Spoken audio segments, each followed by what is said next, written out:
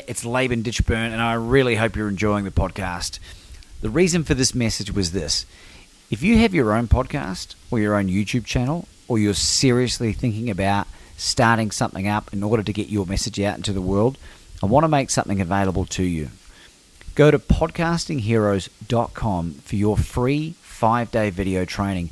Well, I will share with you 5 key tips and tricks that will allow you to reach out and connect with the best podcast guests available. And not only just bring them on, but to develop relationships with them that build into know, like, and trust that will eventuate in you being invited onto their platforms if you so desire. You'll be able to learn how to monetize even if you don't have a big audience. Go to podcastingheroes.com. It's podcastingheroes.com. Ladies and gentlemen, Dr. John Gray. John, welcome to the show. Welcome to Become Your Own Superhero. Thank you so much. I like relating to being a superhero. I grew up in the 60s, and every morning we go to the store and see the new comic books of superheroes. So I live in that generation, which really translates into being your best, personal growth. I'm all about it. Thank you for inviting me. Well, Dr. John, this is a real thrill, and the first time that we've included the beautiful Anna Maidanova on the podcast, which I think our fans will be very excited for. And given the topic of today's conversation, no more pertinent time in the world, I think. I'd like to start off with a tricky one for you, if you're up to the challenge. That's great. So during the lockdown, John, I was made redundant and I lost about 85% of my earning capacity during that time.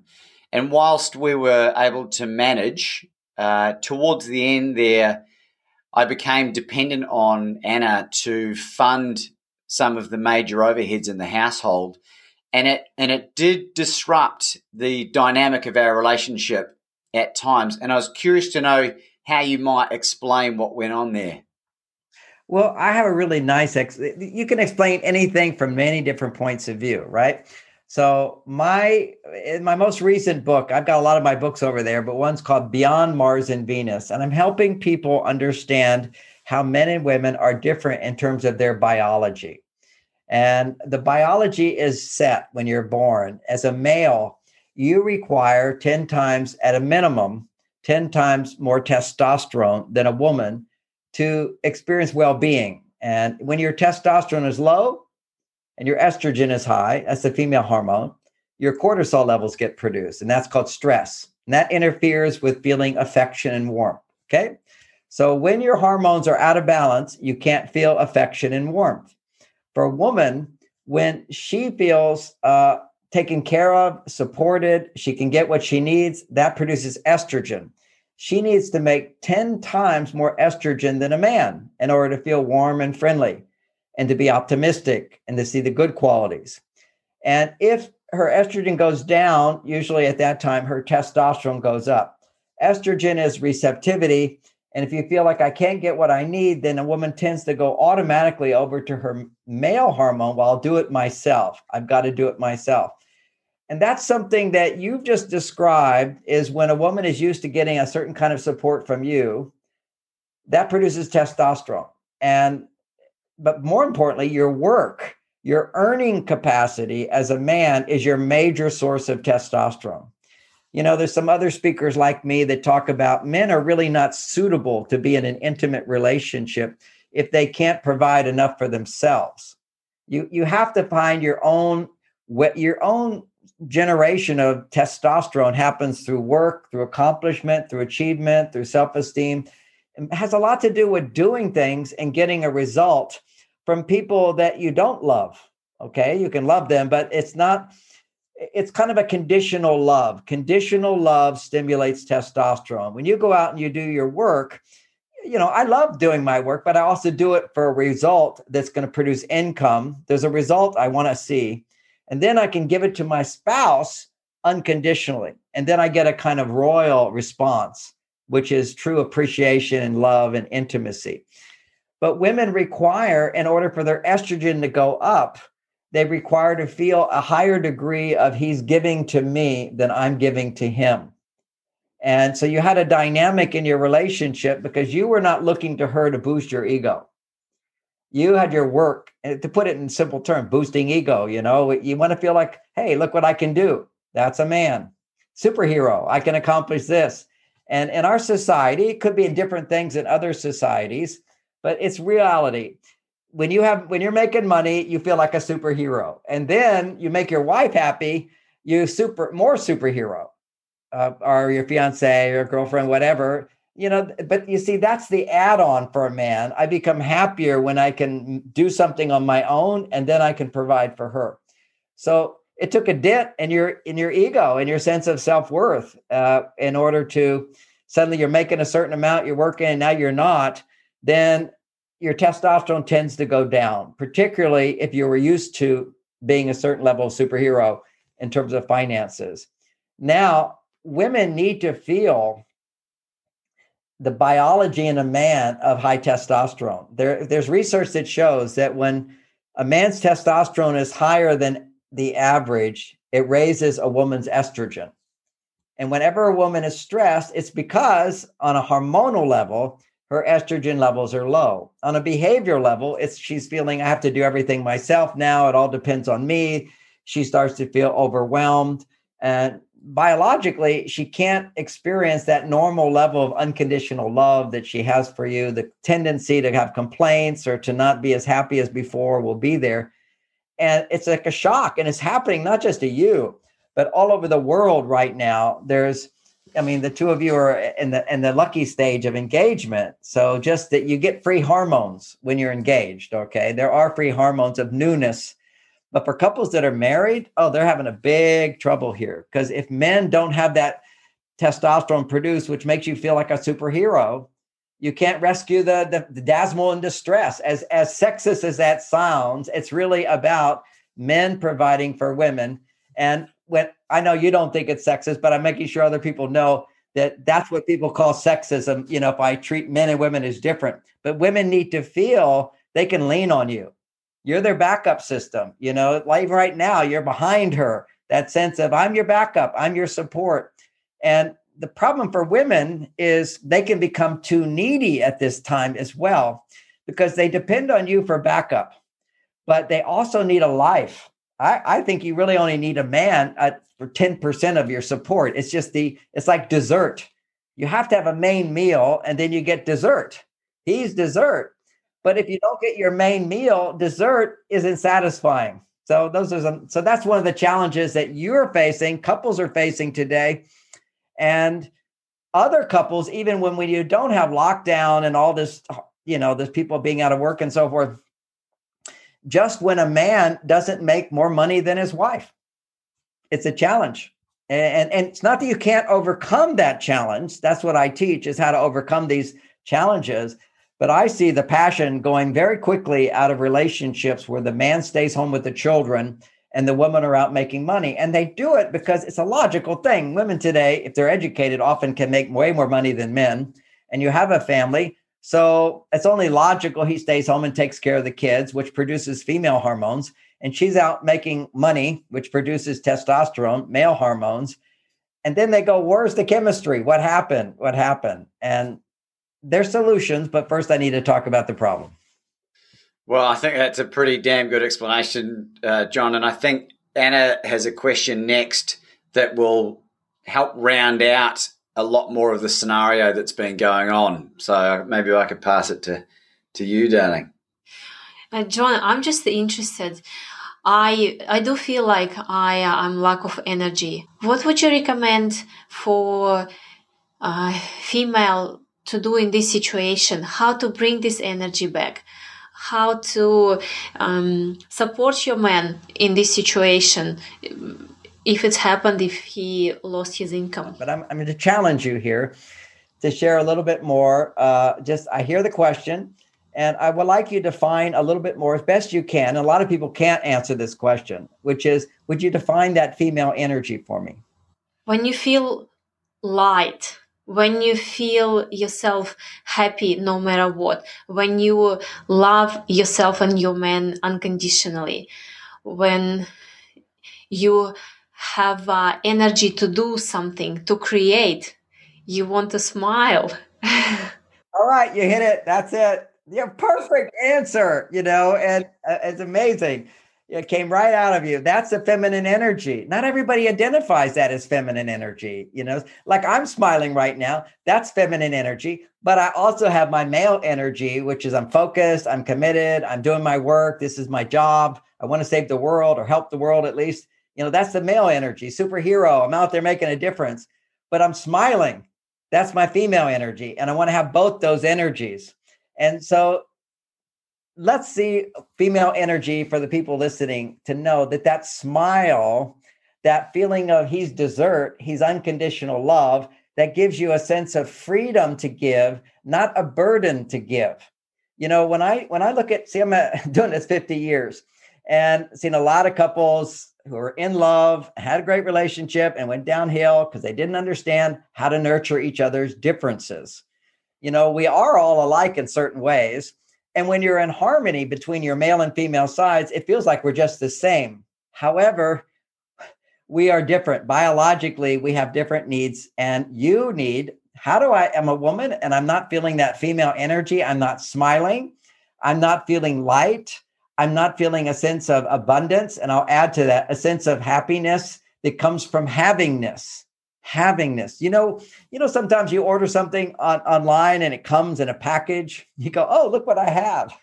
there's a funness, almost like getting a Christmas present. You go, oh, unwrapping my present. Look what I have.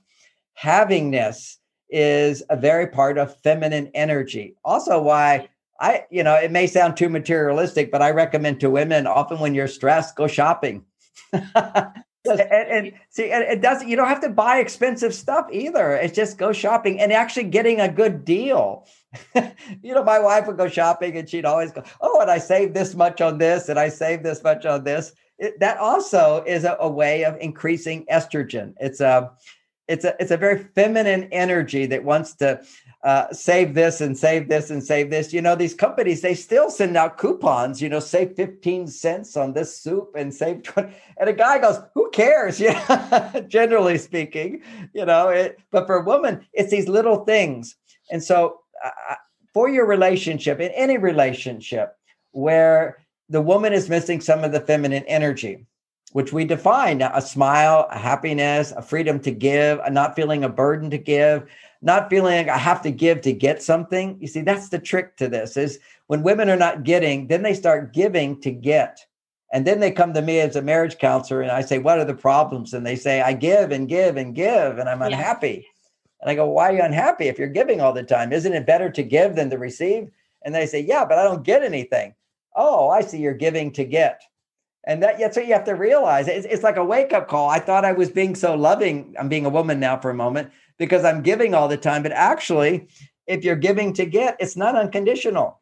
And that's the romantic experience, which you describe, free and giving, as opposed to feeling unhappy, which, if somebody wants divorce or whatever, usually it's the woman who says, and this is interesting, kind of set me on my path of really understanding differences between men and women. Women will almost always say, I give and I don't get back. And I go, wow, that's so interesting. Why would you keep giving if you're not getting back? That was my thought as a man. It's so woman. It's so women. Whereas a man, when he comes and he wants a divorce, I say, what's the deal here? I'll take him to the side. And if I take him to the side and she's not there, I say, what's the bottom line? Men have a bottom line. They say, John, no matter what I do, it's never enough to make her happy. That's all we want, really. Now, if they're in the same room and she starts to complain, he'll complain back. Okay. Yeah, but you don't do this. Well, you don't do that. And men they're playing tennis with you. They're playing ping pong with you.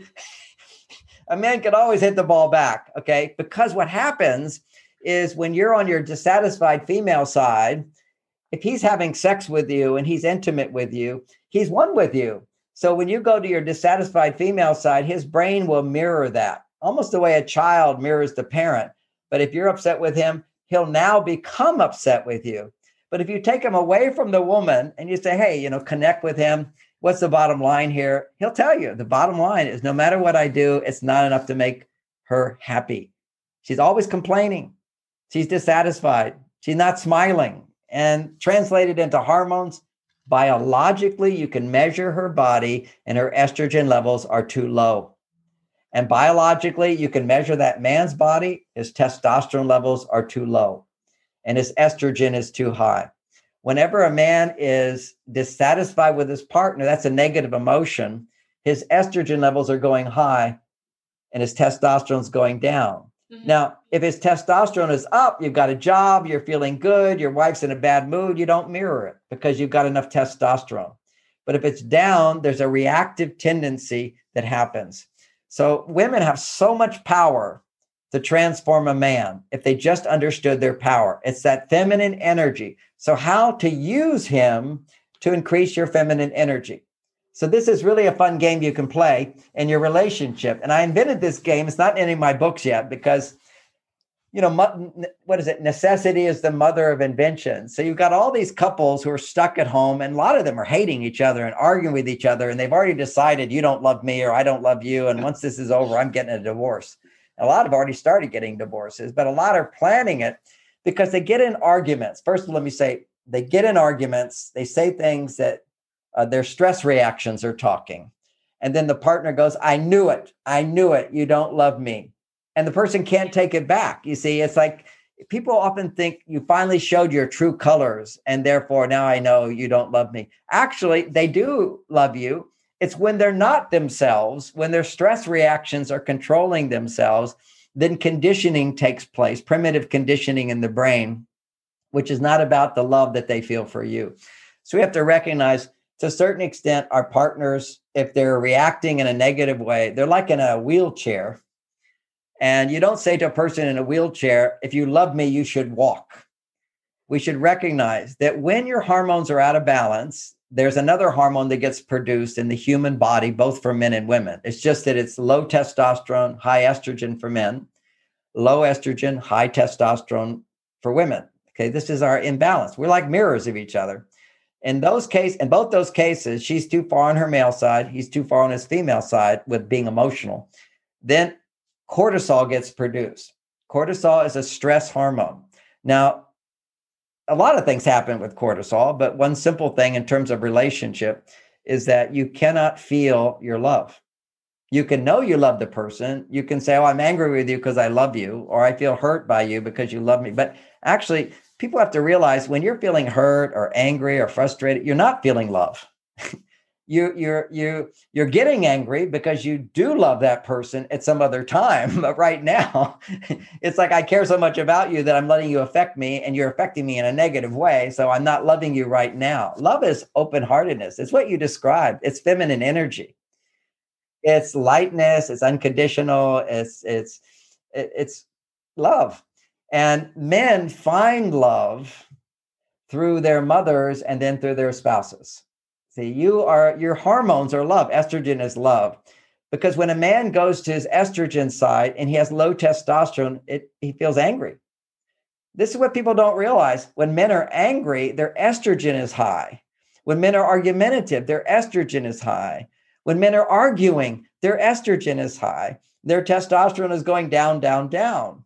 And we think of arguing and fight and yelling and all that as being manly. Actually, it's the opposite. You're producing female hormones. And just that, for me as a man, when I learned that, I went, whoa, I'm going to, stop yelling, stop being angry. And if I'm angry, I'll stop talking.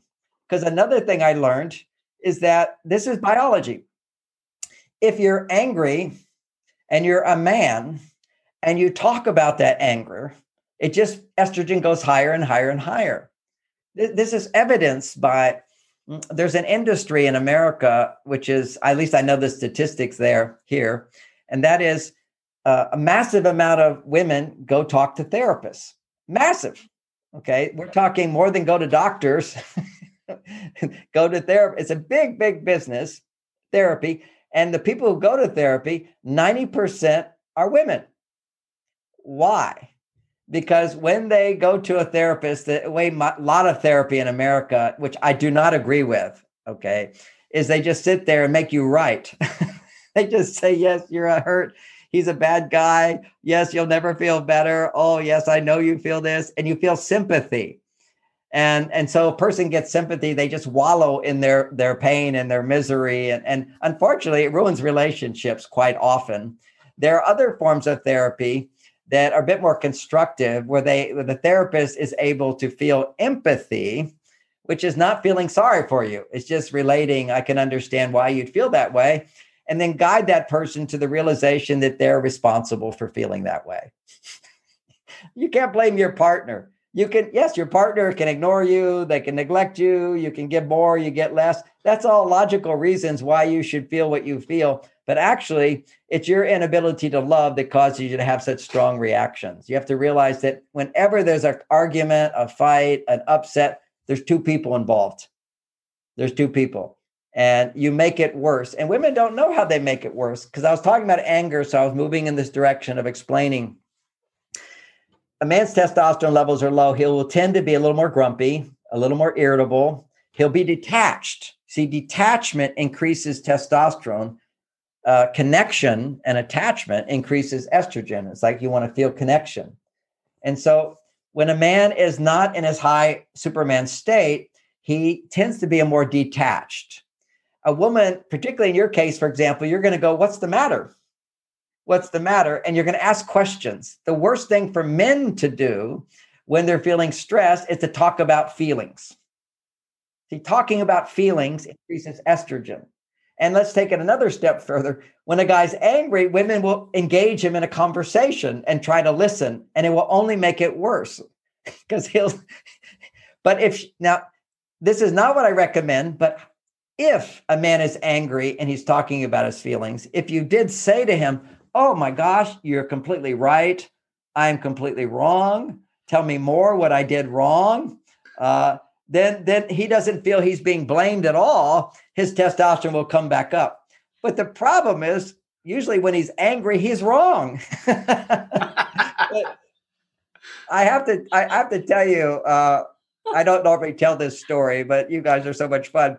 I was in a relationship in the past before I learned all this, right? And my girlfriend and I was having a physical sexual relationship, which always amplifies estrogen in men. Okay. Sex produces estrogen. And so you got to have strong testosterone to have sex with a woman without afterwards becoming rather grumpy and irritable and passive and lack of interest and lack of motivation. Falling asleep. Of course, falling asleep. That's why men just withdraw after. I remember sex, just having my arm around her and kissing her. We make love. We both have orgasms, and then afterwards, she's cuddling in my arms. I'm kind of like, how long do I have to do this? I try to, when I get to my side of the bed. There's some women that say they want to pull away, but those are the women who have a lot of testosterone. And if you have a lot of testosterone, when you have an orgasm, your testosterone goes down. And it's separation, it's pulling away that allows you to rebuild testosterone. Intimacy allows you to create oxytocin. Oxytocin is a hormone that allows you to increase estrogen. So even today, people don't fully understand the benefit of oxytocin.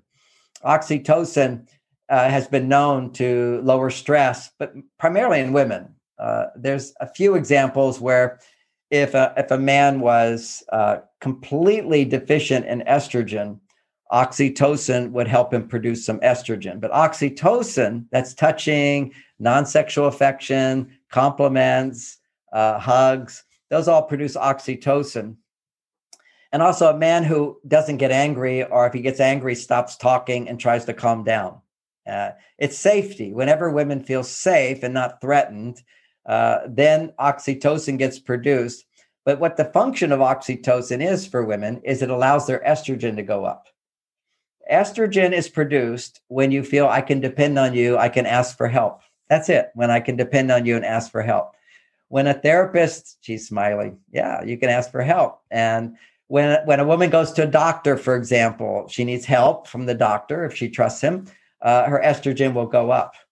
I think much of the time, we have this thing called placebo effect. This hasn't been researched, but we know that placebo effect, just giving someone a pill that does nothing, can actually help heal them.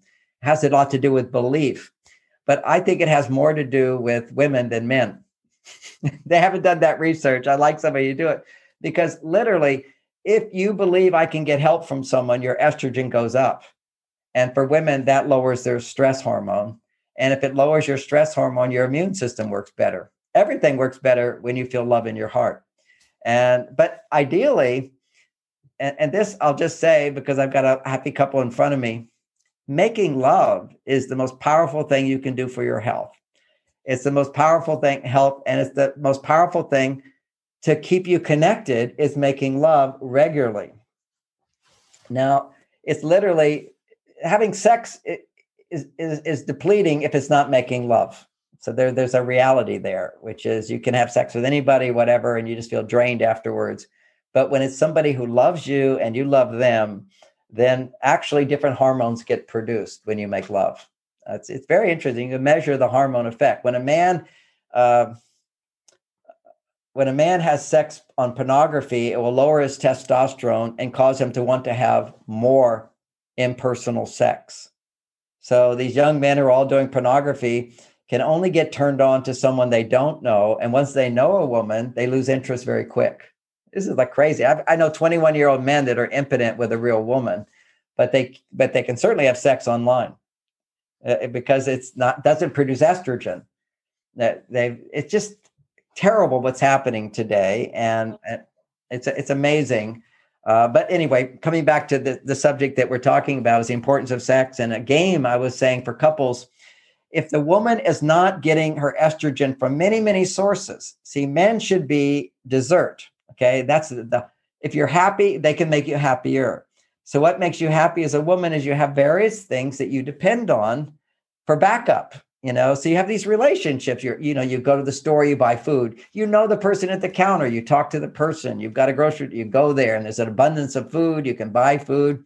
I just see these pictures of people in Texas.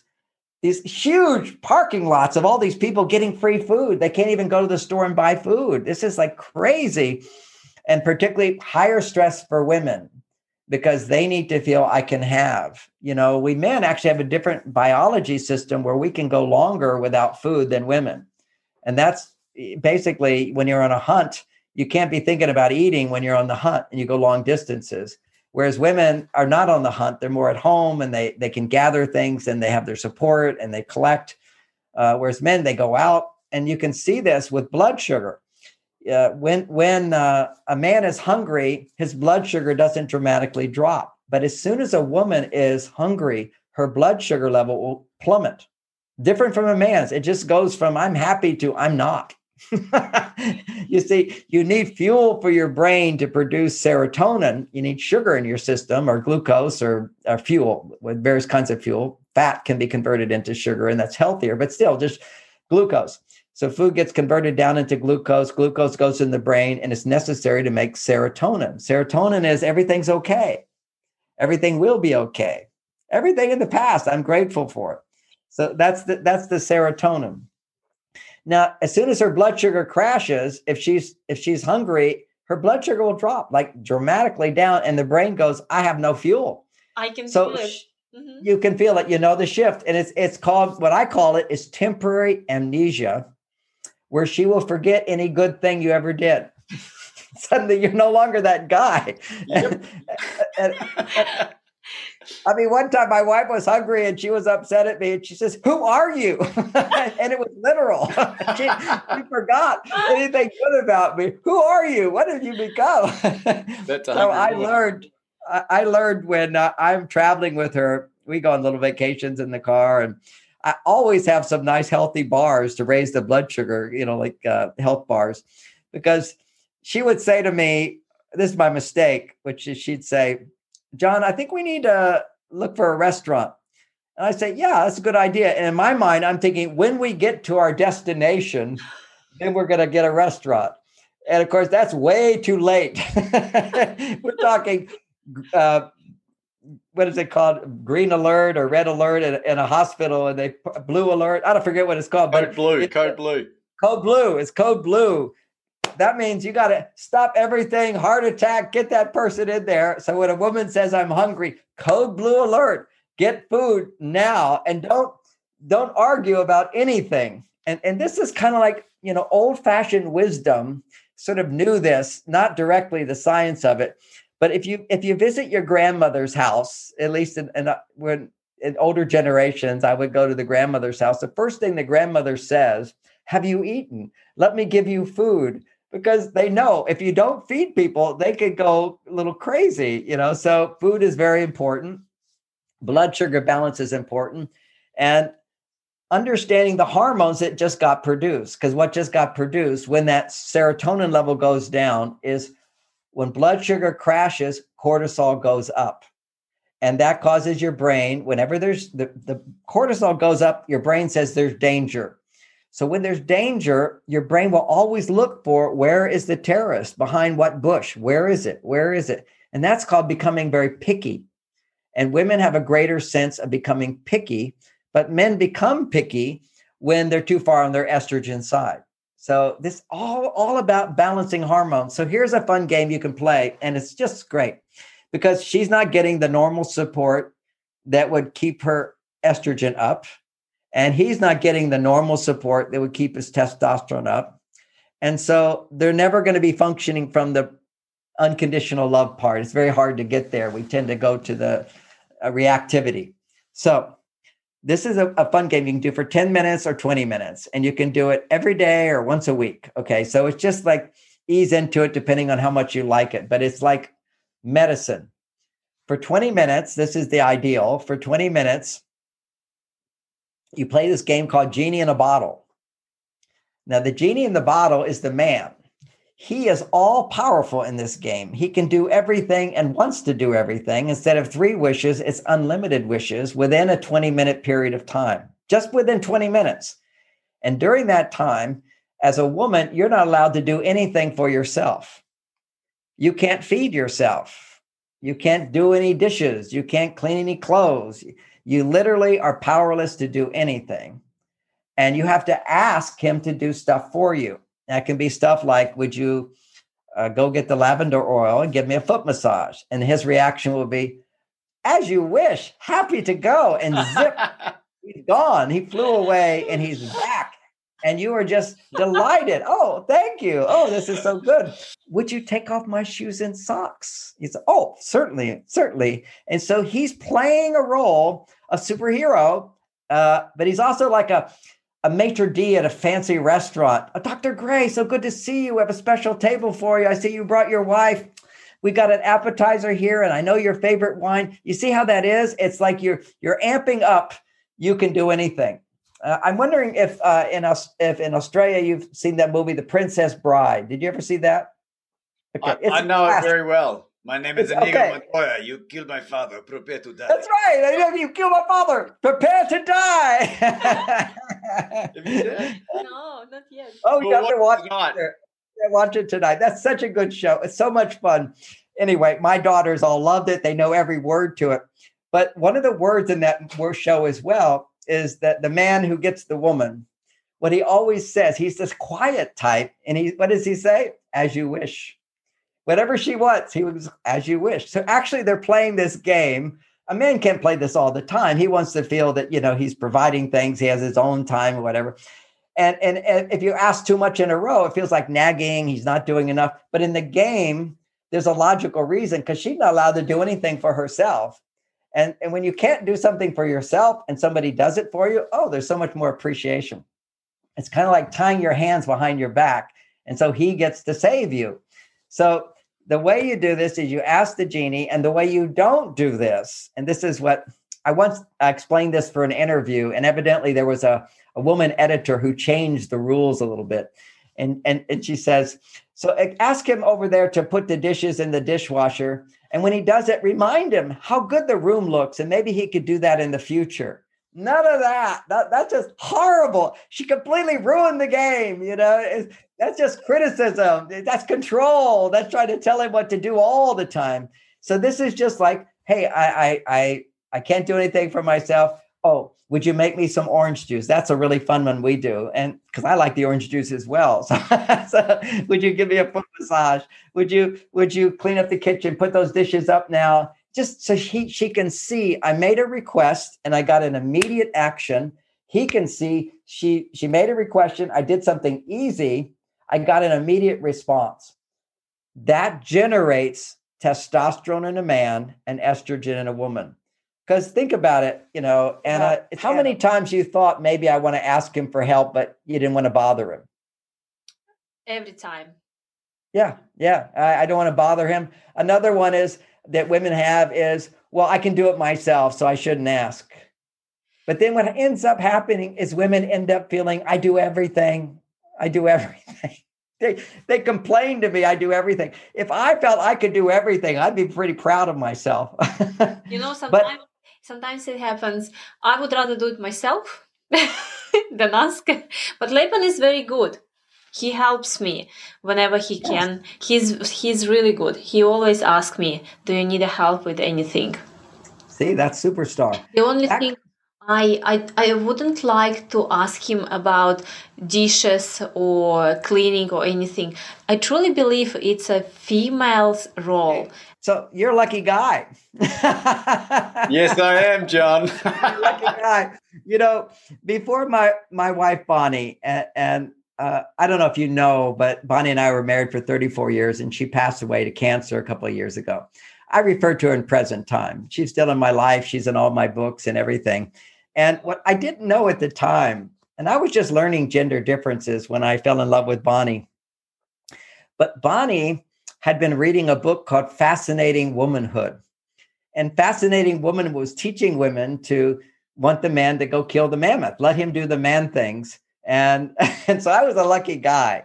But I want to say that those ideas are also rather old-fashioned, and some men today can take advantage of it. And that's what happened in the past, is men get lazy if you don't ask for help. And let's say you're out there and you're working hard, then you need some help with the dishes. You need some help with the clothes. You need help in these types of things. And yet in other situations where she has the luxury of a man providing for her and she can be home, she feels, oh, I depend on him for financial support. Then you can have plenty of estrogen. You see, it used to be women had plenty of estrogen because they couldn't make money, so they depended on men to do it. And if you can't make money and a man can make money, you're a happy lady. But if you can make money, and even your husband can make money, but you also make money, so what if he makes money? I can make my own money. So women have lost a huge ability to love because they're so independent now. But here's the thing back to like playing this game gives her an opportunity to feel powerless and to ask you to do things, whatever they are. And for you, if you're happy to wash dishes, then and the dishes are clean. But if the dishes aren't, I'd suggest go ahead and just say, oh, would you put the dishes in the dishwasher? Anything that you want to happen, you can't do it. So you have to ask him. And it generates a feeling of safety because we tend to think things like, well, I can do it myself, so I'm not going to ask. And what I'm pointing out is a major estrogen producer is asking for help and getting it. And the most important thing is recognizing asking for things that you can do yourself. Okay. See, this is and asking for things that are not that big. Now, this comes from another piece of research. And that research is, and I didn't have the biological research at the time. All these things I intuitively got by counseling couples for so many years that I put in Men Are From Mars. But one of the ideas in Men Are From Mars that I help men a lot, and helps women now the way I explain it, but mainly for men, is the idea that on Venus, if we imagine we're from different planets, every act of love, big or little, has the same benefit. So if you want to have a big benefit, you can't do a big thing every day. So do a lot of little things and you'll get a much bigger benefit. So the idea is little things make a big difference in romantic relationships. Tremendous. And so the idea is I can bring her 50 roses. She'll go, oh, 50 roses. And I can bring her 1 rose and she'll go, oh, you brought me a rose. See, they're acts of love, attention, affection, hugs, noticing, listening. All these are little things, but they actually build estrogen up. Now that I've done the research on hormones, you see another dynamic that I didn't put in Men Are From Mars, I've developed the ideas more, is that, little things make a big difference in a woman, just like big things do. But If her estrogen is low, you can give her 50 roses and it's too little, too late. And you can give her 1 rose and it's too little, too late. So big or little, it all depends upon where she is in terms of her heart being open. But if she's happy, then little things keep her happier. And if she's not happy, little things can help to build up her happiness. But by understanding women's hormones, that's when, if a man wants to help her, that's when you're going to do things for her and not anticipate getting a result right away, but to know in the long run, you will get that result. And we designed for that. We can go on a hunt and go without food, knowing that we're going to get there. Right now, I've got some calls in Zoom stocks, and they went way down, way down. And I know that as long as I stay in that stock, it's going to go back up. That's called a highly volatile. So I'm not worried because I know I'm not going to sell. Okay. If I sell, I just lost my money, but it will come back up. So I know that to be the case. It's done it over and over. So I feel comfortable with that. And my experience was when I was first learning how to do stocks, which is something I'm doing now during this, I have to keep learning things. If you don't learn things, because I'm a man, I need to be making a difference. And I'm not out there making a difference as much as I did before. I can learn things to make a difference. So, and what it turns out for both men and women, if you're learning new things, you will produce blood flow to the prefrontal cortex of the brain, and that lowers your cortisol levels. And in a sense, a relationship is never perfect. You're always learning how to do things better. And just that intention to always grow and learn will keep you in that place of female energy for you, but it's also the best at male energy, which is to feel unconditional love. But see, unconditional love is based upon conditional love. We have a brain which is capable of truly being unconditional and are here. And in that sense, it's, hey, you weren't as nice to me today as I want you to be, but I still love you. Okay. And I can feel that love for you. And that would turn out to be compassion. It could also turn out to be the opposite of jealousy. I see that you're happy, and so I'm happy for you. This is, it's one of the principles of success, even when I talk about that. One of my books is called How to Get What You Want and Want What You Have. It's on success. And it starts with the premise is other people's success needs to make you happy. Because I looked at my own life. I saw other best-selling authors, and I was really jealous. I said, I'm better than them. Why are they? So I had to analyze jealousy, and I started going into, hey, they have something I want that I can have. My soul knows I can have it. I'm just afraid I'm not going to get it, and they're going to get it. It's all my own fear. But see, I've never been jealous of a musician. I'm not jealous of a businessman because my soul says that's not what you want. So when somebody has what you want and you're jealous, that's because your soul says that's for you. And you're just afraid that you can't have it. So you need to start affirming that's for me. So you see somebody go, that's for me, and I can have it, and I can have it. And the same thing I'm going to apply to relationships. What Lieben is good at is if he's stressed, he'll just take some time for himself, right? He'll just go watch TV and smile, watch a sport game, whatever, read a book. He can do that. And women get mad at men for that. And if I process you deep inside, you're jealous. Why does he get to do that? I don't get to do that. That's for me. I want to relax. How can I learn to relax like a man? It's just, and generally it's women when it comes to relationships, some of the things men do. Why does he get to do that? Well, guess what? You do get to do that. And when you play this game, you can say, honey, I'm going to sit on the couch. You wash those dishes. You should try that. He'll do it. He knows it's just when you're playing the game. He knows it's just in a short period of time. He knows that you're going to appreciate him because, not you, but many women, if let's take the dishes thing. And I made this mistake in my marriage where I told Bonnie, I said that I'm not the most amazing guy. You can ask me to do anything. And you can also ask me to wash dishes and I'll do them. But you have to ask. Because when I was a little boy, this was a trauma for me. There's 7 children, right? And 6 boys. And I was like one of the littlest ones. And the way my dad figured it out, he said, every child will wash the dishes 1 day a week. So I'm sitting in there at 8 years old, washing the dishes for 12 people. Or was that 7 and 2, 9 people, dishes for 9 people. all by my little self. And they're all watching TV. I remember they're watching Batman, superheroes, and Green Lantern. I don't get to watch that. So I did have a trauma around that. Then when as a teenager, I worked for a convenience Jack in the Box store, kind of like a McDonald's, and I washed dishes. Okay. And then I became a monk and I washed dishes.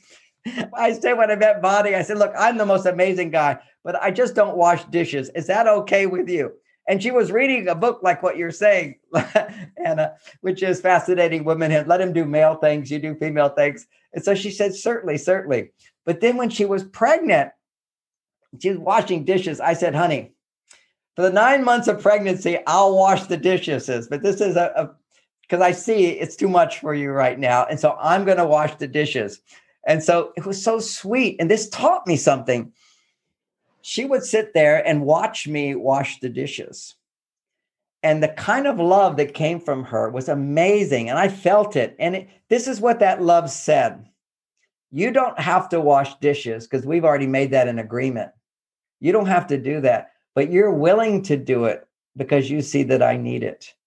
And that's such a beautiful kind of love, which says you don't have to do it, but you did it. Now, let's think if everybody could just feel that way in our relationships. You don't have to do this, and you still do it. Or I ask you to do it, and you do it. And that's what this game is letting yourself just ask freely for things and see that your partner does it. And you get a different kind of love. And I noticed the difference because I think it was about 7 years into the marriage. And I have all these points in my marriage because I was teaching them so I can remember them because I'd be like, well, I just learned this. So I was taking my wife to a restaurant, our night out for the week. It would be a kind of a romantic evening, a date night. And we're leaving the restaurant. We're having a nice date. And it was a double door. And I'm opening one door for her to walk through. I'm opening one door for her to walk through. And this man was walking up. And it didn't help that he was tall and handsome. And he opened the other door. So he opened that door and I opened this door.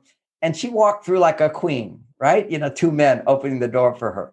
A big, beautiful thing. And she looks at the stranger and she says, oh, thank you. That was all. But what the tone of voice said was, oh, thank you. You didn't have to do that. And you did that. Now, my husband, he better do that because I do his laundry and wash the dishes. So because when we walked off, she didn't say anything to me like, oh, thank you. It's like, you better do it. And that's something we all do over time. And that's why I'm so into the little things that make relationships special. I even have another game, and this would be really fun for you to play. It's easier in the beginning, in the engagement period and so forth. It gets a little harder later because we have all these blocks to loving because we didn't exercise our ability to love. So if my wife was, generally if a wife, not me, but because I learned all this stuff, but if a wife was to say, do you love me? A man would say, of course I love you. Why do you think I work so hard? It's just a normal reaction. That's like, you should love me because of all I do. Just like my husband should open the door because I do his laundry. Why do I have to say, oh, thank you? Well, that's called not taking your partner for granted. And it was real clear in that first example. And the second example as well, men, we take for granted that our partners should feel how much we love them. And one of the most powerful ways to communicate love is lots of little things. That's one. That's why I recommend 4 hugs a day. That's non-sexual hugs. That creates oxytocin that raises her estrogen. Even now, just as you're touching her and holding her and even kissing her, that's not even a sexual kiss. That's an affectionate kiss. See, that produces oxytocin, estrogen goes up, then you have sexual touch. Once it's above the line of normal estrogen, then touch can be sexual. Otherwise, women are not into the sex thing unless they have enough estrogen. And then it goes higher and they like the sexual touch. The men don't understand that. I was one time making love with my wife and, she felt lots of oxytocin because she felt safe to be naked. This is the safety of what sex is. It's hormone producing and her estrogen goes up and then her nipples pop out. And I'm over there sucking on her nipples, which by the way, men, it's really important to produce oxytocin to raise a woman's estrogen. It's proven. Nipples produces oxytocin, very, very oxytocin producer. Then you go down and you produce more estrogen, and she's ecstatic and all of that. This is a really important part of it. And some women, I don't know why I'm getting off into this, but I'm just going to do it because we're talking about a little bit about sex. Some women don't like their breasts touched or their nipples sucked. And what that means is they're vulnerable to breast cancer. So you need to be careful, women, and realize that if your breasts are uncomfortable being touched, and you love the guy, of course, and you want him to be affectionate with you and so forth, and your breasts don't feel good, then there's a Taoist exercise, which you do every minute for just a few minutes, just massaging your breasts, circling your breasts one way, then circling your breasts the other way. And you've got to increase the circulation in there. Whenever you're ticklish, by the way, in places, that's actually sexual energy that's blocked. Children are all ticklish because they don't have sexual energy yet. So when you're ticklish, actually an erogenous zone can be kissing under the arm, behind the neck, all over these places. It's very potent, and it's particularly when the estrogen's high enough. If the estrogen's low, it can be ticklish or uncomfortable.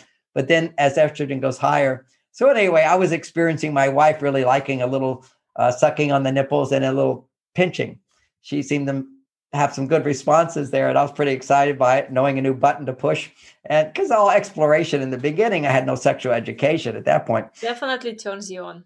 Definitely. Yeah. So he's a lucky guy again. Lucky guy again. Okay. Do you want to know something as well, John? I've noticed is before I met Anna, I was incredibly ticklish all through up here and stuff. And now that I've met my sexual match, I'm not as ticklish anymore. Well, that's called fascinating womanhood. She's over on her female side. I love it.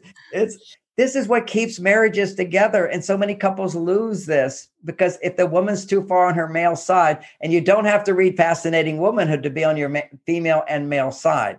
And it's by nature. Some women by nature have more, by body type even, have more masculine qualities. And they relate more to Mars because once you have more masculine qualities, it's harder to come back to your female side if you're a woman.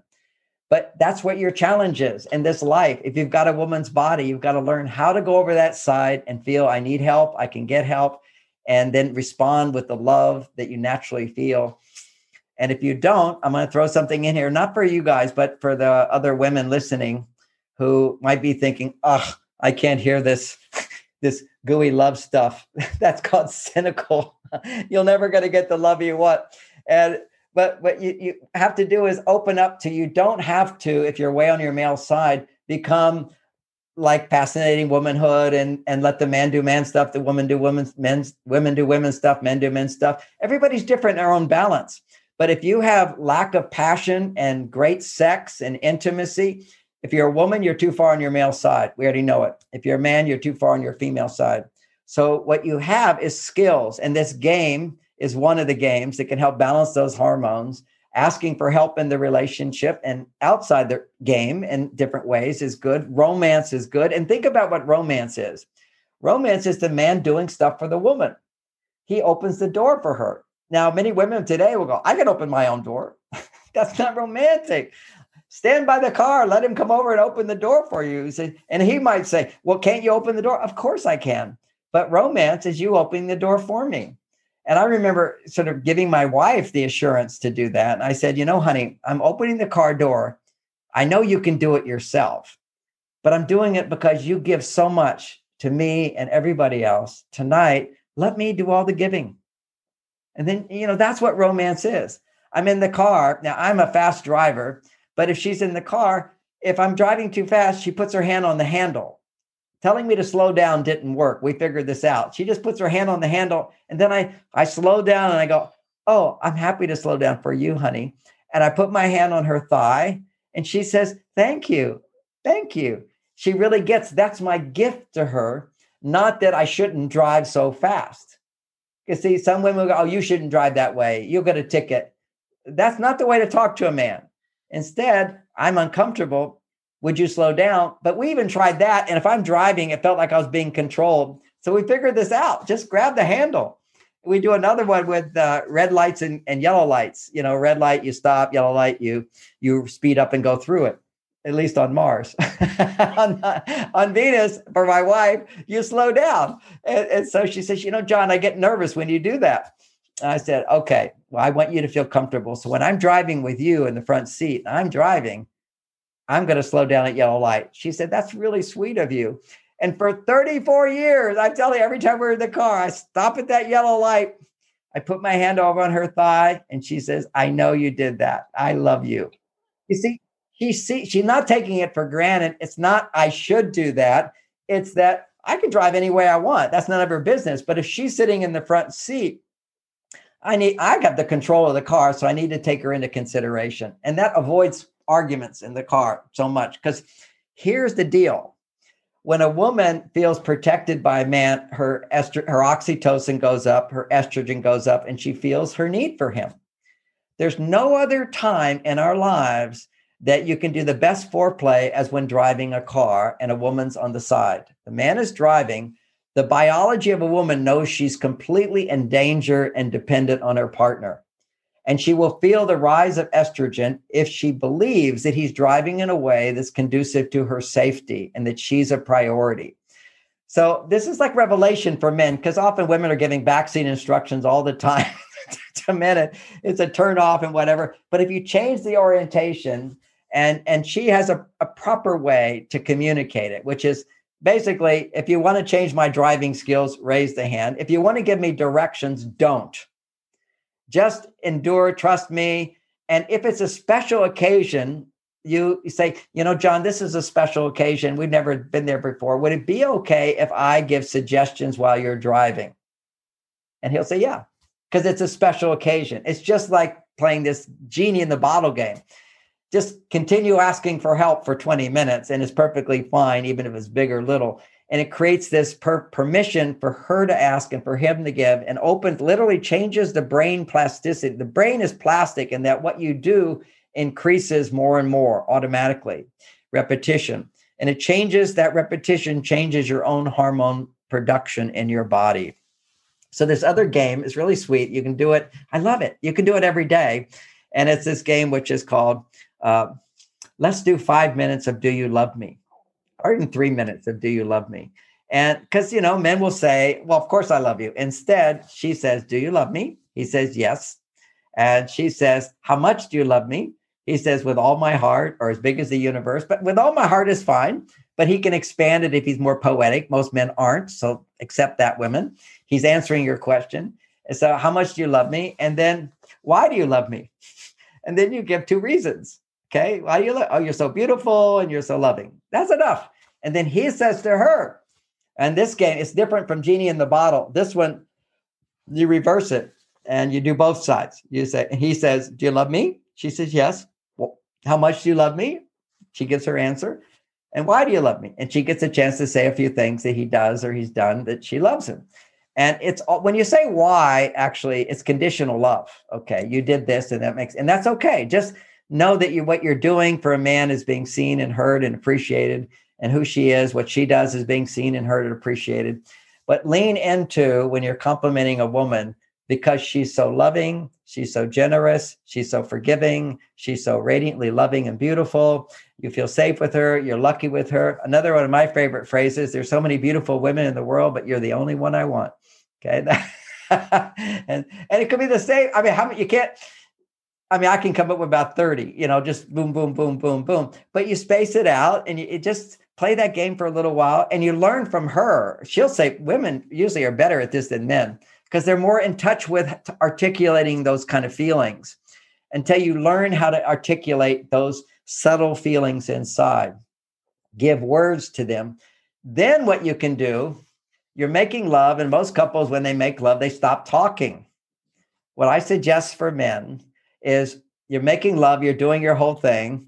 And as soon as you see in 10 seconds or a minute, I'm going to have an orgasm and ejaculate, you stop and you look her in the eyes and you say, you know why I love you? And you start talking. Take that sexual, you say, I love you. I need you. When I'm away from you, I miss you. You're the best. I just adore you. And then you change positions. Start over. This is the secret of making love, is let it build and build and build. as opposed to, we just become really quiet. We close our eyes, or it's dark.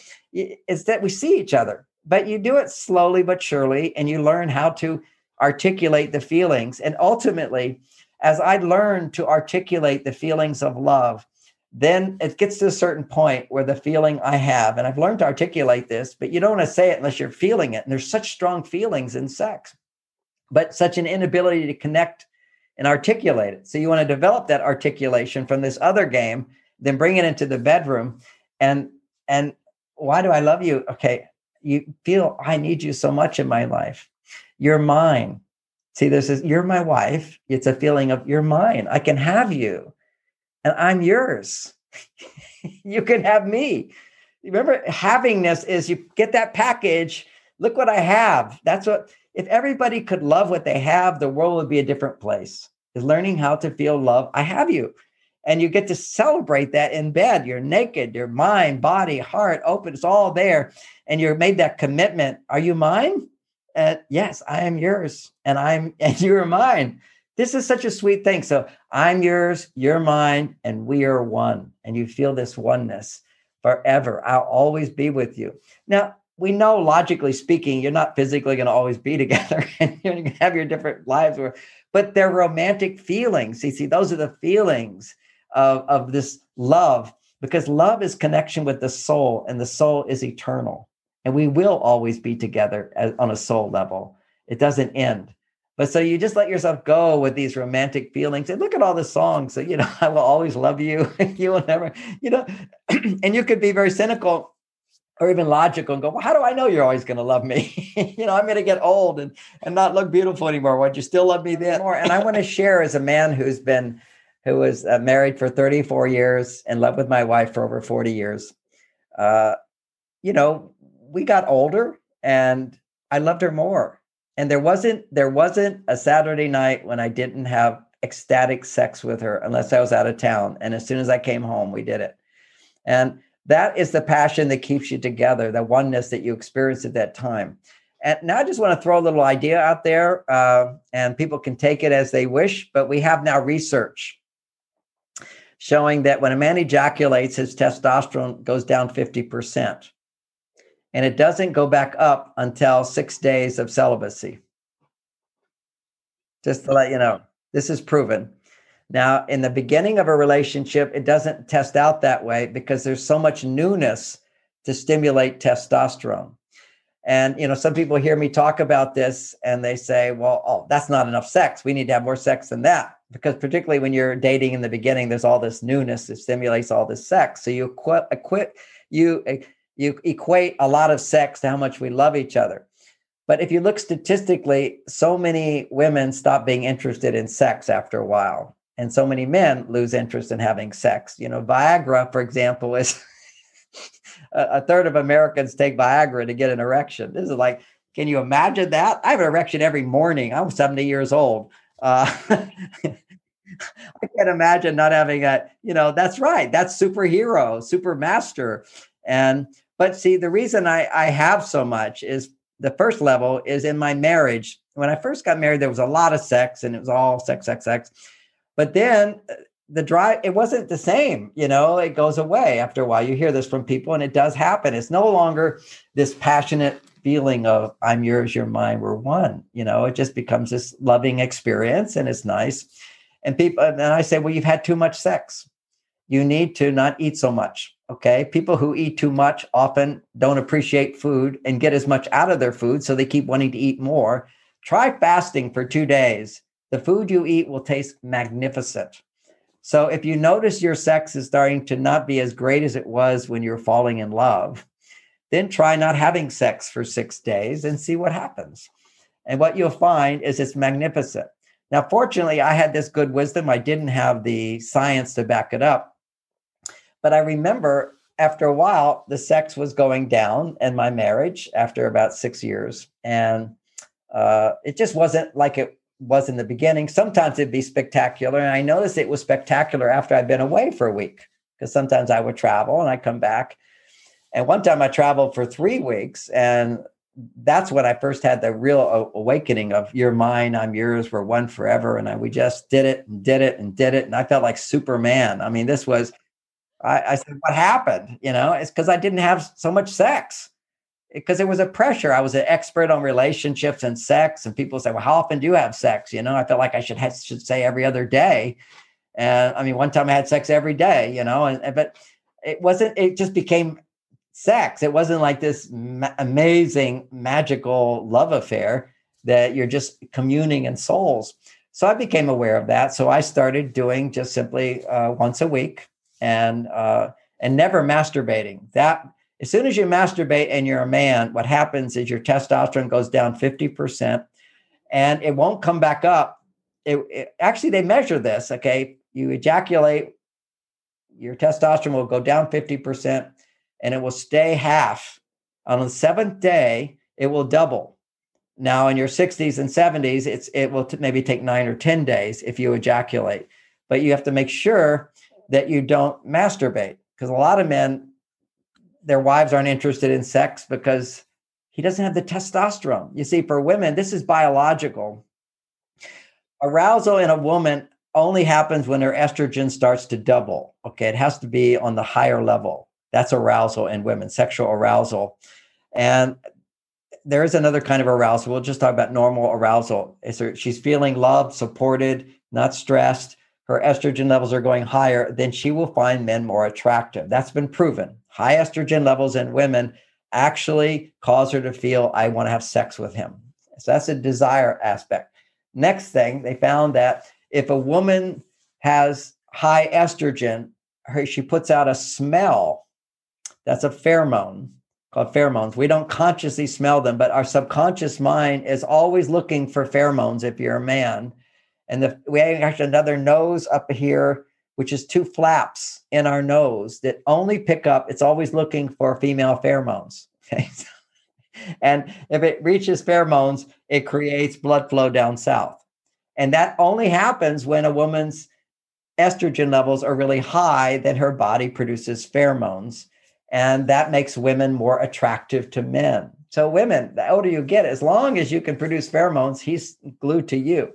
Now, that's one part of it. 2 is men, when a man's testosterone levels double, that's when you're feeling Superman. That's when you're feeling powerful, confident, self-assured, and so forth, all those good feelings. You're producing pheromones, male pheromones from high testosterone, which women smell. And a lot of women, when I'm away, my wife would always smell my t-shirts. It just felt so comforted by the t-shirts because the t-shirts have that smell in them that is high testosterone. And if you have high testosterone in men, will produce high estrogen in women. High estrogen in women will produce increasing testosterone in men. So it's like amazing. The biology is such. Now, if a man ejaculates not to his wife who loves him, a different hormone gets produced. You see, when you ejaculate to your wife, you may come together, she feels in love with you, your heart is open, it feels so good. What will happen to a man, his testosterone will also go down 50%. Always, if you ejaculate, your testosterone goes down. And it's just normal level. It's just what you want as Superman, to feel that real powerful passion in sex and so forth and making love. So if he makes love with his wife, his estrogen, will go up because he loves her so much. His testosterone goes up, but estrogen goes higher, and that causes ejaculation. His testosterone will go down. It will stay down for about 6 days at a moderate level, a little bit rising over the days. But if he doesn't ejaculate, it will double. And when it doubles, it will help her estrogen to go higher. Now, if his testosterone doesn't double, her estrogen doesn't double. See, it's like she doesn't get the mirror. And what happens is a conditioned response. And this is over time why couples usually experience decreasing sexual desire for each other. Many men always have sexual desire, but the woman is kind of doing it to please him. He wants to do it. We're doing it. And he has this biological need. Actually, he has an addiction to sex. This is what's now been proven, is that when you make love with your wife and you both have orgasm, so you have high level of testosterone and estrogen, a man's body will also produce, as a result, a hormone called prolactin. Prolactin is a very female hormone that causes the drop the milk when she's breastfeeding a child, also sucking on the nipples, produces oxytocin, but also prolactin. Well, for a man, if he makes love with his wife, someone he knows, he will produce prolactin. Prolactin frees him from the addiction to sex. If a man masturbates, he now becomes addicted to sex. If he does porn, he will become addicted to porn. And you see this, kids are masturbating 3 times a day to porn. If you're just masturbating, you just want to masturbate more and more. And, some woman said to me, well, John, you talk about men really wanting sex if they have great sex once a week. What if they're having sex twice a day? I said, well, then your husband is basically addicted to sex, and either you're a nymphomaniac and you have some problem, or there's a hormonal imbalance of dissatisfaction. And fortunately, I don't know the person's name, but I'm just saying the bottom line there is, if you just look at statistics, some men, because they have good jobs or they keep their testosterone up, they'll want to have sex. But because they're ejaculating so much, it never hits that double level. And a woman will become disinterested in sex over time with you if you don't hit the double level. Now, why is that? This is something nobody writes about in books. I haven't even put this part in books. This evolution of knowledge with research. We know that if a man doesn't ejaculate for 6 days and he has sex with his wife, his testosterone levels double. Now that they've doubled, his testosterone always will go back down, and she'll feel that pulling away. At a time when her heart was fully open, he pulls away. That's a conditioned response. That's this unconscious mind goes, oh, I open up, I lose love, then I must be careful not to open up. So nature then puts a little safety valve in there to keep couples together, which is you make love with your wife, it will produce with love, it will produce prolactin. Prolactin inhibits his desire to have sex for about 6 days. So he's not out hunting for another woman, as so many men are today, because they're masturbating. They're just hunting for women all the time. They're obsessed with sex. They go online and look at all these women and everything, and it's only addictive. And then they masturbate, and then they're more addicted to that. Because if you look at primitive evolution, women needed to pick what's the right man to have a baby with, because they didn't have birth control. So you pick the right man. So now you feel love for him, and your love for him causes him to feel more love for you. That then causes prolactin to get produced. And now he doesn't wander, but he stays with you. But let's say a man has sex with a woman he doesn't love, or she doesn't love him. Then what nature does, it says, you need to go find a woman who loves you. And so keep desiring sex. Because men will continue desiring sex all the time if they don't make prolactin. Or you look at the flip side of this, if you learn how to have sex without ejaculating every time, then you want to have sex, but it's with someone you love. You see, having sex with someone you love, we already know statistically, this is looking at averages on hormone tests. This is all interesting. Men, once they get married, once they get in a committed relationship, on an average, there'll be a drop in his testosterone. And once he gets married, there's another drop in his testosterone. And once he has children, there's another drop in his testosterone. This is statistically, because statistically, men at 35 start dropping in testosterone. Well, that's not me, because I have sexual skills.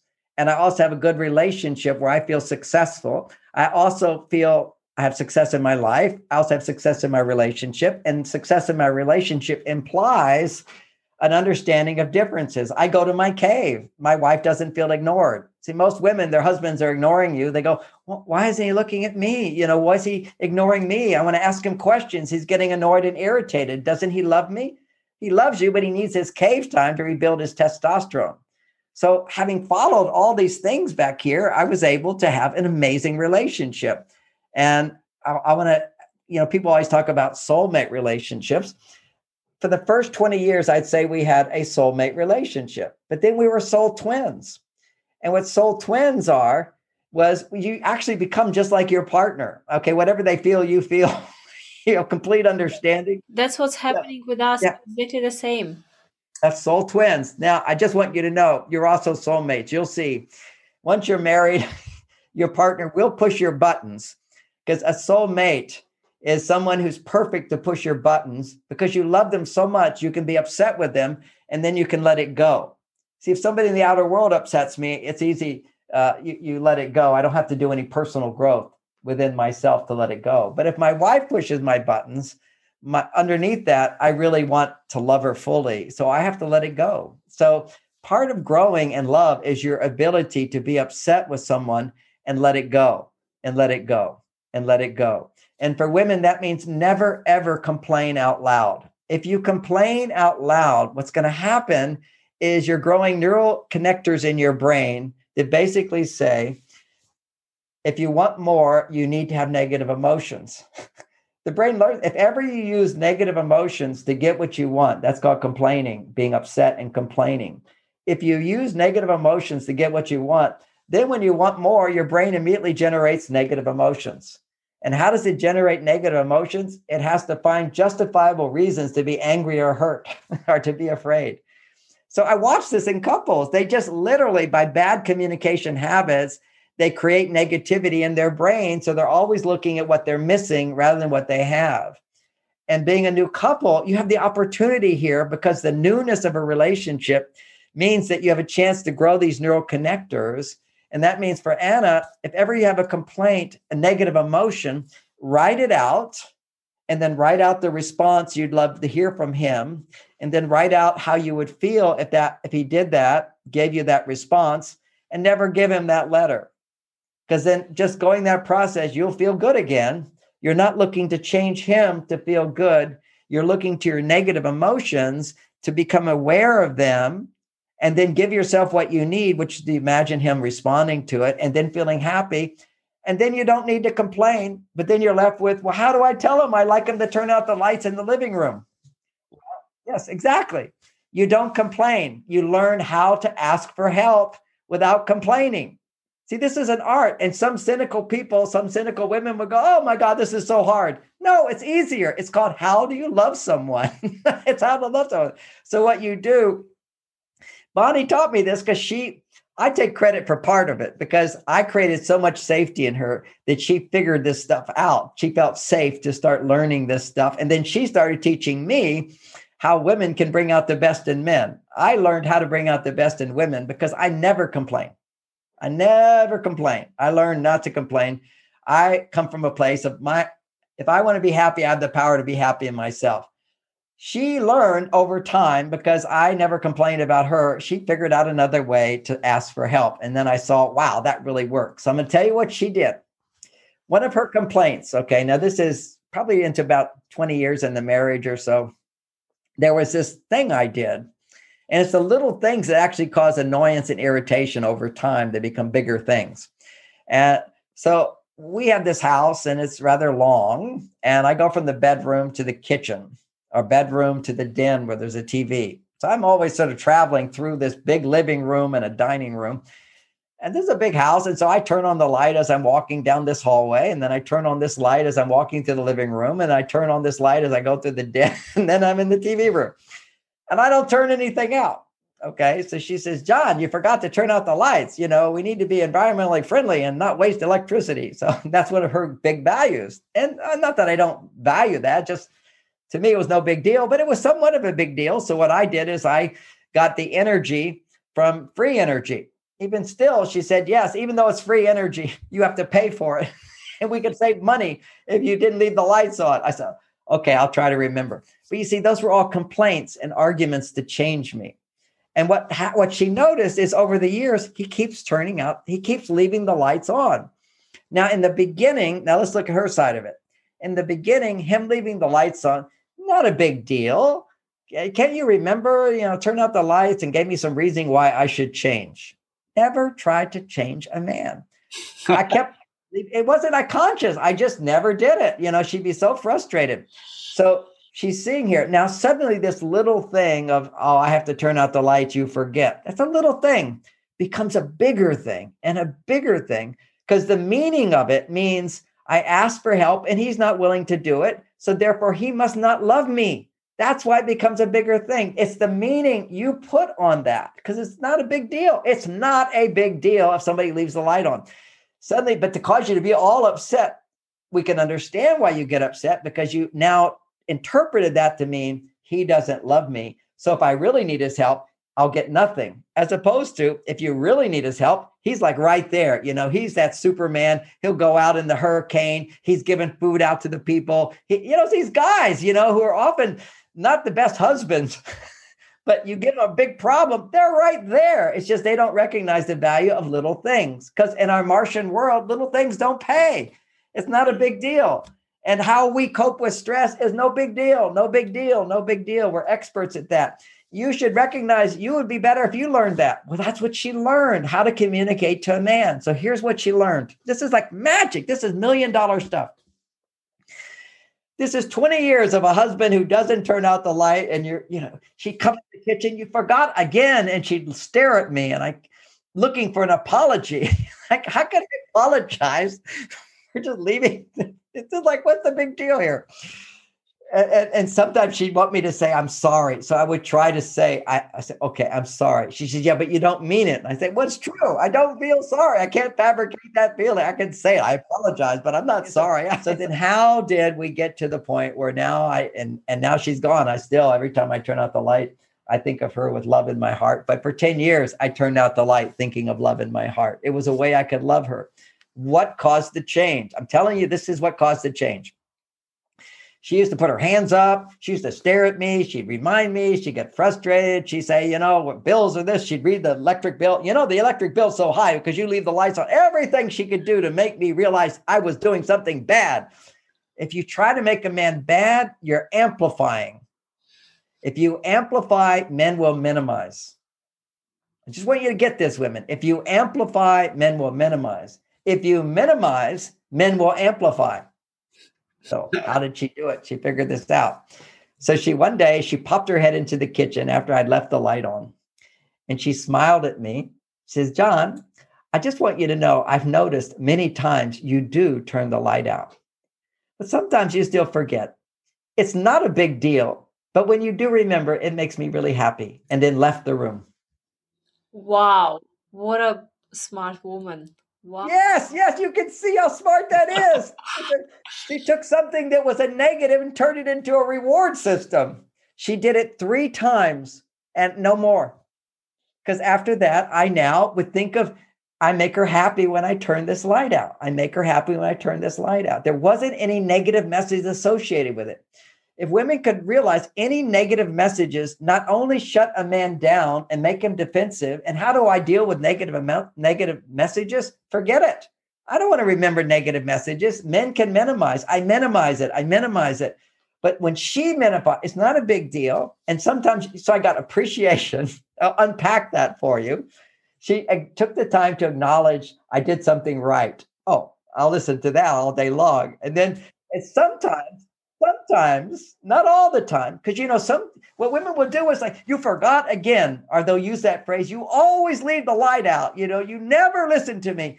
All those phrases, whatever you say, it's not going to be recorded in his brain. Okay. It just goes right out, you see.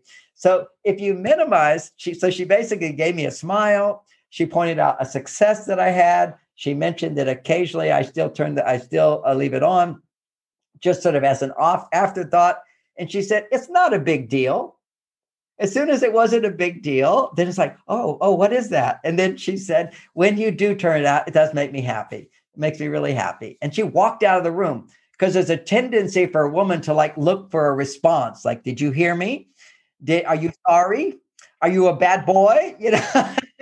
Are you going to change? When are you going to change? All of that stuff. It doesn't work. See, it's not right or wrong. It's what works. And I just thought, wow, what an amazing thing. And she just used that, she got it. But the way she got there was recognizing that complaining doesn't work. Love does work. And at the same time, she lived with a husband who I do therapy. I help people get in touch with their negative emotions in order to be aware of them and let them go. Let them go.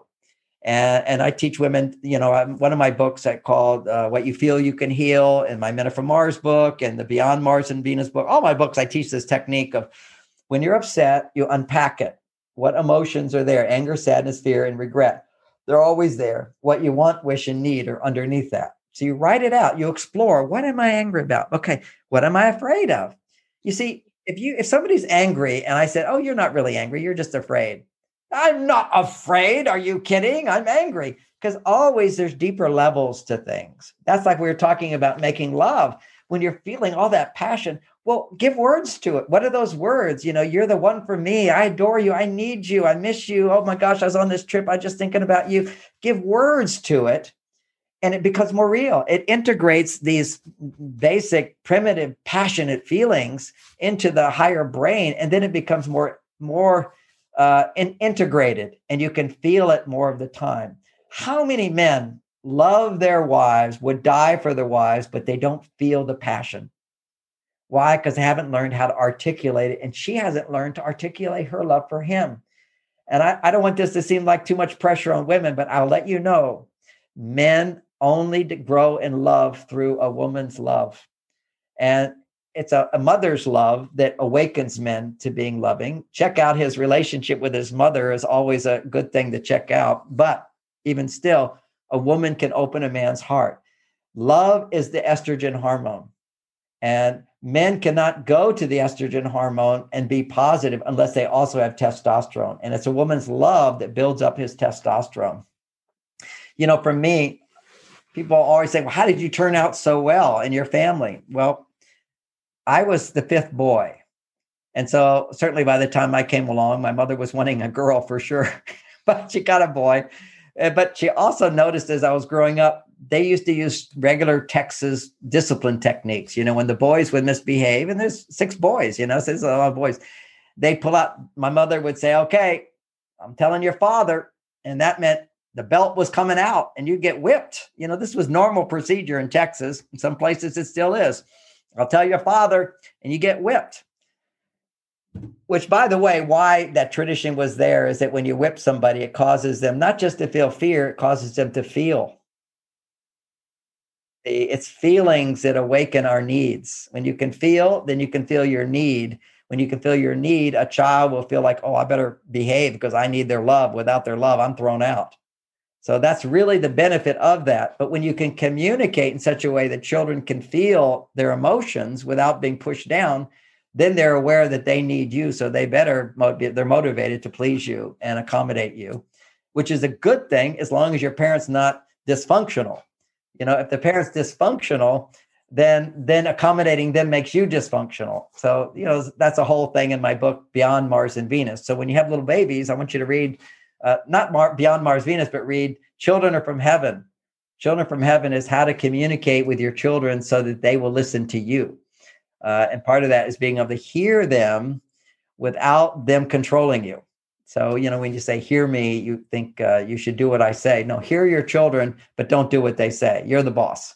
So I'm really into being the boss, but at the same time, I'm into being a softie, which I'll take some time to hear you, but the negotiation's over now.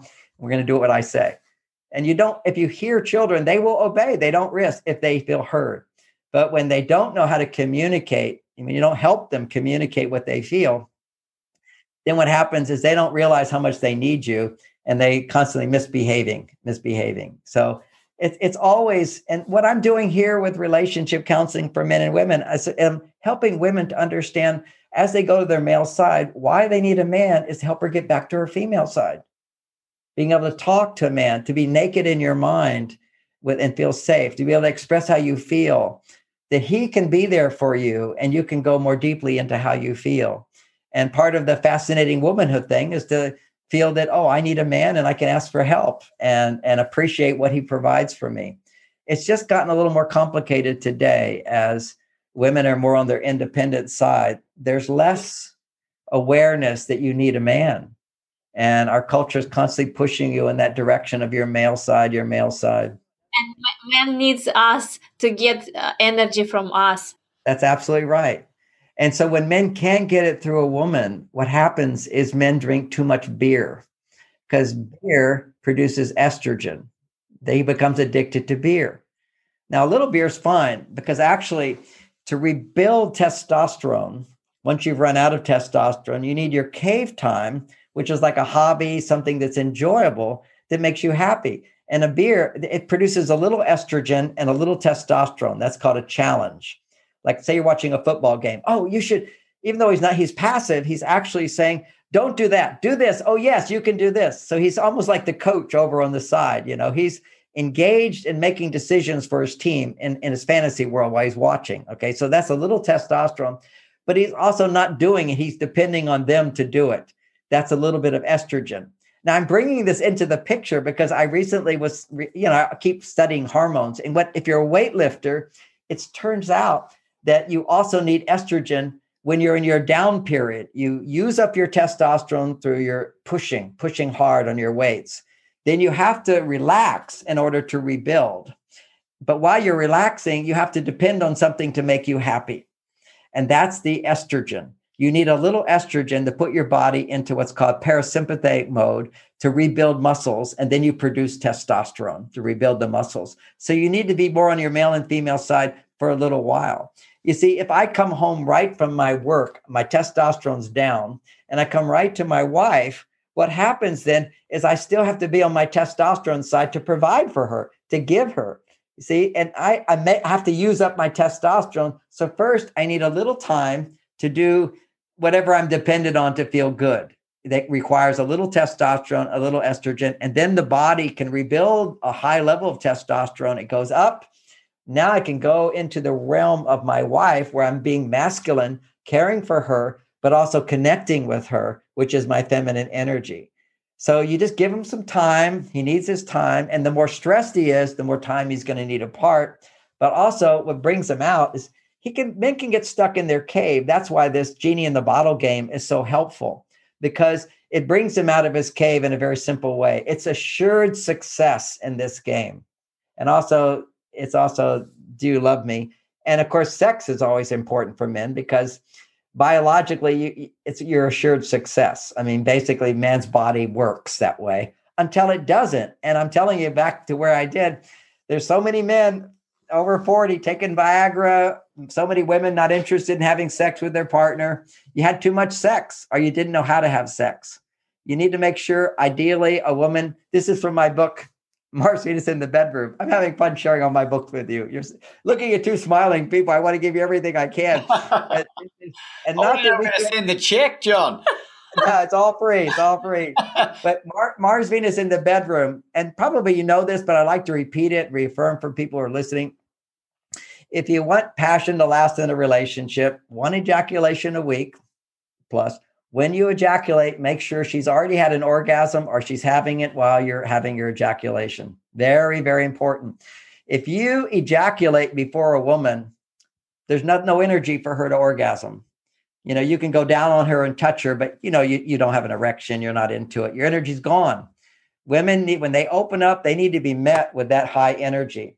And then when you come back to have sex again, you need to have that high energy. And that's why you need to have a little bit of celibacy in between. You can have lots of romance and affection. You can learn how to have sex. It takes a while. You can learn to be sexually intimate with your partner, men, and not ejaculate. And that means I'll give you the system for that. Now you can do it, Liven, because you've got muscle mass. I can see it. The exercises that you have to do, one of the most important for men is you can learn from ballet. Ballet is Baryshnikov was known, by the way. Everybody thought, he's this big ballet dancer. He's gay. He's far from it. He did every single ballet dancer, and he could do them one after another because he didn't ejaculate every time. Okay. And he had those leg muscles. So what you do is you practice the simple part of it is strong leg muscles. In Taoism, you do these positions where it's like holding a squat for a while. And you strengthen those thigh muscles so that when you penetrate, when you're pushing in, you're using your whole leg muscles to push the glutes, the buttocks together. So your thrusting is your whole legs are thrusting and your anus is relaxed. So if you pull on the anus, if you tighten your anus when you thrust, then what's going to happen is you're going to basically have more sexual tension and need to ejaculate sooner. So if you want to go for a long time, you keep your anus relaxed, always relaxed, and you practice this in your pliés. A plié is well, you can go online, look at ballet dancers, but they have their legs crossed and they go down and they go up and they go down and they go all the way up on their toes. Okay. You get all the way, walk on your toes, and you hold that and come back down. And being on your toes brings in all of your muscles to cause your buttocks, your glutes to come together like rock hard. That has to be rock hard. So that then when you're penetrating her, you're constantly, you're penetrating, but your butt, your what is it called? The anus is always relaxed. That's the whole key to keep that. Now, another technique that I learned in China, I'm a master of this. I mean, I'm a sexual master. I can have sex for 10 hours. Okay. And I never ejaculate. I have sex every day. I'm a stud, it was my wife passed on and I went on. You have to get back on the horse. I have a woman that I'm in love with and she's wonderful. And I've taught her all this stuff but she's also a ballet dancer. So she's also multi-orgasmic. This is like an amazing thing for women to know ballet poses, walking on your toes, called the crane exercise in Taoism in China. That causes your buttocks muscles to stay tight so that when you're being penetrated, your vagina stays tight. Okay, so that's really important for her to experience all the sensation and for him to experience the sensation as well.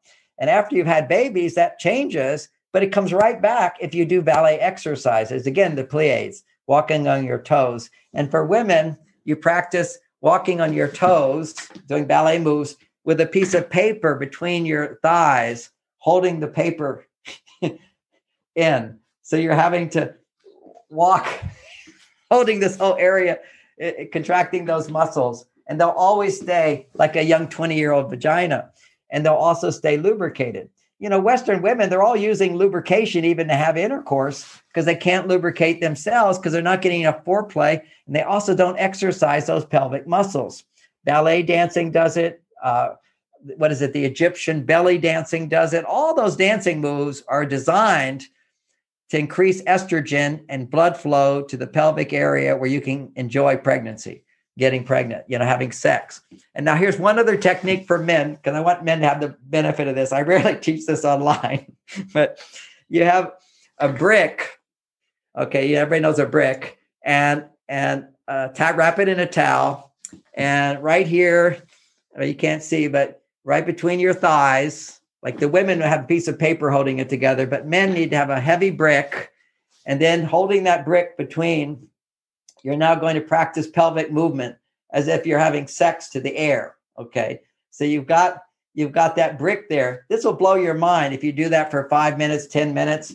The way you walk will be totally different. I mean, you walk like this stud, your hips will move as you walk, you're in your pelvis as well as your head and your heart. John Travolta and Saturday Night Fever. That's a John Travolta walk. That's for sure. A John Travolta walk. And not that you have to walk that way, but after that exercise, you'll see it's automatic. And what that does is that moves the whole vibration back and forth. And also when you're having intercourse, when you get close to where you see ejaculations coming, stop and get into another position and start over. It's stop and start over, stop and start over, start. That's why you'll see in all these ancient texts, they have all these body positions. It's because they would stop and start over, because they knew the value of sex for healing things. It's amazing. In the days when people didn't have TV, what did they do at night? They'd have sex because they became masters of sex. I think I've got a great title for your next book, and I think it's your duty to call it 50 Shades of John Gray. That's a great title. It just came to me. And I want to tell you something about the Shades of John Gray. For 10 years before that book, 50 Shades of Grey, before it came out, for 10 years, I had a column, an international column with millions of readers until I just stopped doing the column thing. Then we had other things. But and it was called Shades of Grey. Wow. And then the 50 Shades of Grey. And the guy who's in the book is his last name is Gray as well, Christian Grey. Yeah. So, anyway, Shades of Grey is a great title, and you might see a book from me. 50 Shades of John Gray. I like that idea. That's really, really, thank you for that. You are Superman. You're Superman. Well, I tell you what, I listened to an Audible book, Jack Canfield, the other day, Chicken Soup for the Soul, and he talks about you and how generous you were in helping him get that book out.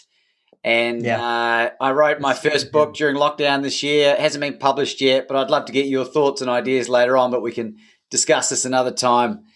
You've been incredibly generous. It's been an honor, Dr. John Gray. And we're definitely going to play those games.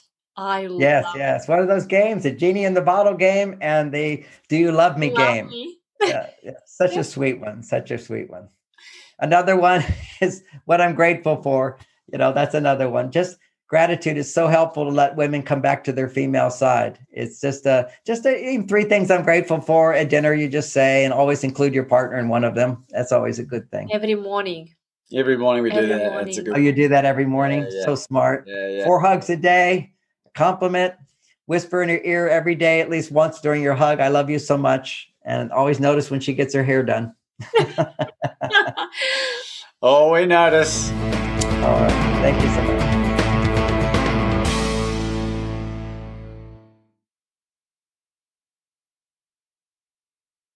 It's Laban Ditchburn, and I really hope you're enjoying the podcast. The reason for this message was this. If you have your own podcast or your own YouTube channel, or you're seriously thinking about starting something up in order to get your message out into the world, I want to make something available to you.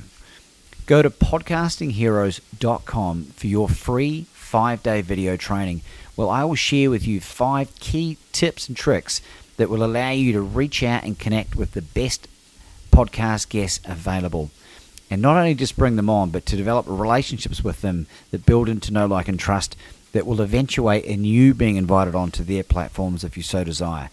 You'll be able to learn how to monetize even if you don't have a big audience. Go to podcastingheroes.com. It's podcastingheroes.com.